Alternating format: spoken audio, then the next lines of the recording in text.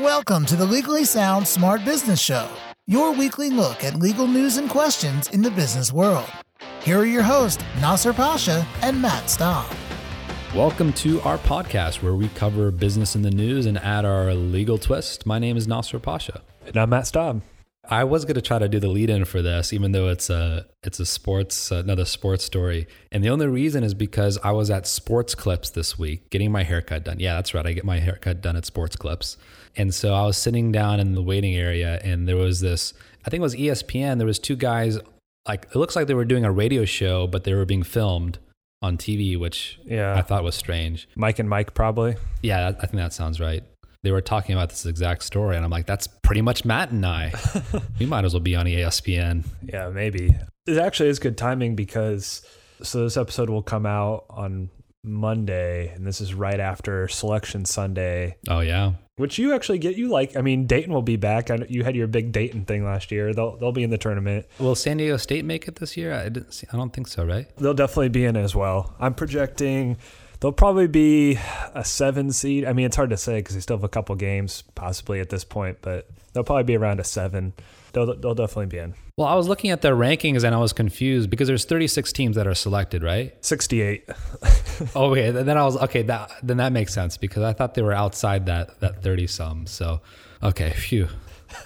Very close. Now they'll definitely be in there because they won their conference, and that's not a problem for them. Yeah, I was thinking they won their conference, they should be able to. Okay, well, yeah. So Dayton and San Diego State, they're going to be in the finals probably. Yeah, bold prediction. They probably play each other first game. Well, not to get distracted on our topic, but you heard the $1 billion bet or $1 billion perfect bracket is no longer on the table this year because there was just too much.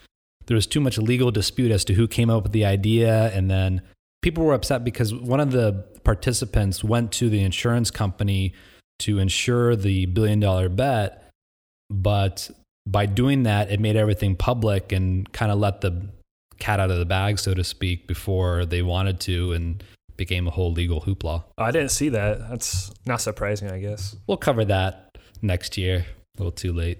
Let's get to your story that you already saw earlier in the week, which is, I have a very not strong opinion. I think I have a correct opinion on this, but okay. This guy in, I believe Chicago, came up with this new idea. And actually, if we go really far back, I think this was one of the first things we ever talked about with the investment into a player. Do you remember that? That was a long time ago. Yeah. Arian Foster, the Houston Texans, but that was for the NFL professionals, obviously. A little bit different. So this is, well, it does mention professional possibly in here, but basically what this company is, or this idea, this concept is, if you don't follow sports, basically you have 4 years you can play in college and then you have to leave. But some guys that are really good, especially in basketball and football too, you have to play a couple years, but you can play and then go to the pros, and then your college team's worse than it was, presumably, when their good players leave. So this guy's idea was, hey, I will just come up with this thing where anyone can donate money, and a certain percent, which it says 80%, but then when you look into it, it's a little bit different because he takes a pretty good chunk out of it himself. But 9%. 80% of it will go to the player, 10% to his teammates, and 10% to a charity/scholarship. So hopefully this money will convince this person to stay. So, all right, well, first things first, this isn't going to work. I can see players that aren't that good doing it as a way to try to possibly get money. But to me, there's a lot of issues with this. One, it's definitely not going to work. No one, if people donate money to this, it's kind of stupid in my opinion. And two, I feel like this is infringing. I mean, the big thing with college sports is they have to be an amateur. Once they cross that line, they're not an amateur anymore. They can't play college sports anymore. So, really blurring the lines here of accepting money to stay in college, because you can't even do sponsorships sometimes, things like that. So this seems like a pretty big issue that it will definitely not work for multiple reasons. Well, what's interesting is that, they've obviously know about these NCAA rules and all that stuff. And keep in mind that these are all just made up rules. It's not like it's a law that's been passed. This is a private organization. Right. By the way, I on the radio show the other day, they were saying the creator, the founder of the site, he actually met with NCAA executives. He wouldn't name specifically who. And he also didn't say that he was given any kind of green light with them, but they had a so-called dialogue. And he seemed to be very positive from it, but who knows actually what was said in that meeting. But he does specify that there's no acceptance on the athlete's part, and there's no promotion of any specific athlete. It's just, a whole roster that anyone can present, and the money's not given to the athlete until after college. So in theory, it's like, okay, even though this money's accruing, he doesn't get it until after college. So where's the issue here? And that's of course their perspective on it. So if they're not getting it till after college, then why would they? I mean, the whole point is they stick around, because the thing is, you go to the pros and you make millions of dollars. So they're going to stick around and not get the money. Yeah, that's a good point. Well, I think once it's donated, it's a prospect. So what if someone gets injured or whatever? It may not get picked up in the draft or doesn't do that well after college. They at least get those funds. But it's a good point. And also, if the student doesn't finish college, I don't know the exact terms, but somehow the money's returned. And just to look at, Matt already broke it down: 80% to the athlete, 10% to the teammates, and 10% to charity and scholarship funds, which just even that breakdown itself, they're trying to appeal to, the PR aspect of all this, because it's a little touchy of a subject. But they also mentioned that 9% of it gets taken out to the house. And obviously that adds up to, I think, 109%. But yeah. So I would assume 9% is taken out the top or something. But I would assume so. It could just be a poorly worded sentence by the person who wrote the article too. I hope the guy that created this isn't stating these numbers. Well, what do you think about giving 10% to his teammates? I don't really understand that part of it. So first off, if it's a football player, you can have a lot of teammates. That's a weird part to me. I don't know if you heard why he explained why that was. I mean, that's... You know what it is because they're looking at these players as professionals, even though they're amateurs, like you said. They're in college, they're students. But if one teammate or one particular player is successful, it has something to do with his teammates. He doesn't do it alone. And this person, I guess this company is attributing that 10% to that success. I do find that interesting. By the way, I don't know if this is, we keep saying he and football players, but I don't know if this is just specific to football.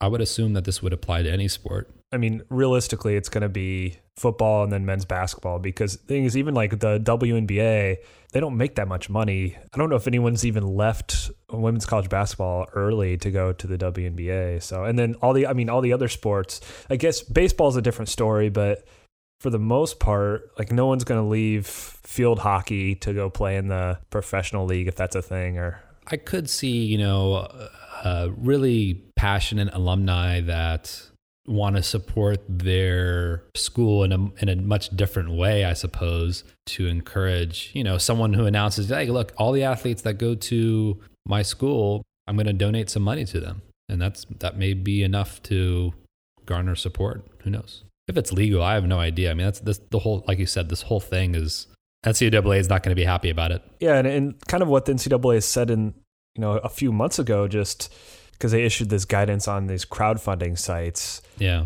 Basically, it said that college athletes' names could not be used to promote such sites. It would compromise an athlete's eligibility. Accepting money that is put in escrow still counts as accepting money at the time the athlete accepts it. And basically, this is what you said before. The guy's saying, well, they're not accepting it and we're not promoting any athletes, which I don't understand, because it is going to be specific people that are going to be leaving.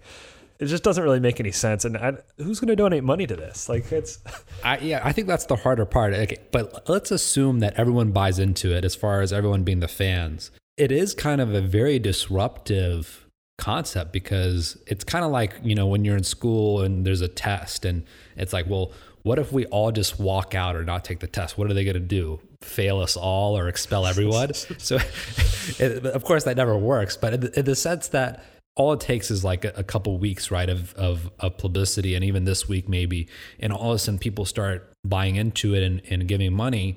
What are they going to do? Are they going to make all those particular athletes ineligible, and then all of a sudden you have a group of 50 athletes across the country that no longer can play football? That doesn't seem like it would be the result, right? How the NCAA works is it rarely punishes the big players because it wants to make sure those players are playing because it generates more money. So the players that are going to be leaving that people actually care about and want them to really stay, they're going to make so much money in the pros. It just wouldn't make sense for them to, to stick around another year. The people that want to stick around are going to. Yeah, but it's not guaranteed they're going to make money in the pros. In fact, that's in probability wise, that's very low, right? The good players are. Yeah, the good players are, exactly. And you take out insurance policies too in case you get hurt. So yeah, that's true.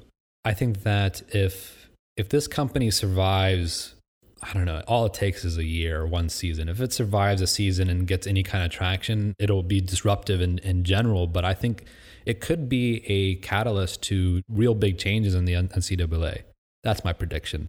That and San Diego State and Dayton in the finals. I wonder how much money would the fans of the Kentucky basketball team have to pay? I mean, those players are already making probably millions of dollars a year to come to Kentucky, and that on top of that too, it's a lot of money they probably have to donate. That's my prediction, and I will take. I guess we can still do our bet that we did last year, which you said you were going to get, or there was going to be one perfect bracket. Well, I forget exactly what you predicted, but you predicted. Oh yeah. Actually, you predicted multiple perfect brackets, I think. That was before I had any knowledge of statistical probability for that. There was like one person that survived day one, and then they were out like immediately day two or something. So you lost essentially right away. But I would guess that there's only going to be 3 perfect brackets this year. Gosh. I better lower it down a little bit. Yeah, I'll definitely take you up on that one. $1 billion? Yeah.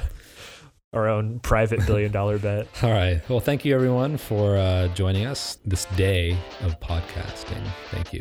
Keep it sound, keep it smart. This has been the Legally Sound Smart Business Show with your hosts, Nasser Pasha and Matt Staub. The Legally Sound Smart Business Show is your weekly look at legal news and questions in the business world. Legally Sound Smart Business is a podcast that is intended but not promised or guaranteed to be current, complete, or up to date, and should in no way be taken as an indication of future results. No attorney-client relationship is created by listening or submitting questions to the podcast. The podcast does not constitute legal advice, but rather is offered only for general informational and educational purposes.